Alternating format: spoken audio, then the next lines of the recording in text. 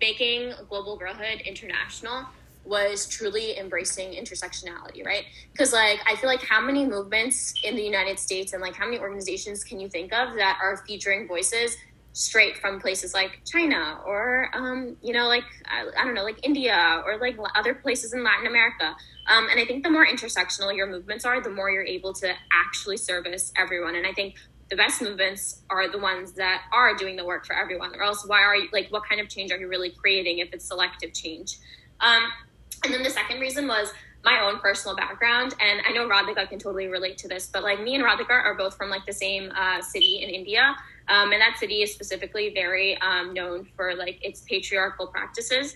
And I say this all the time, but I don't think I would be as much of like a like raging feminist if I wasn't born in like in Jaipur in India, or if I didn't have like that kind of cultural background behind me.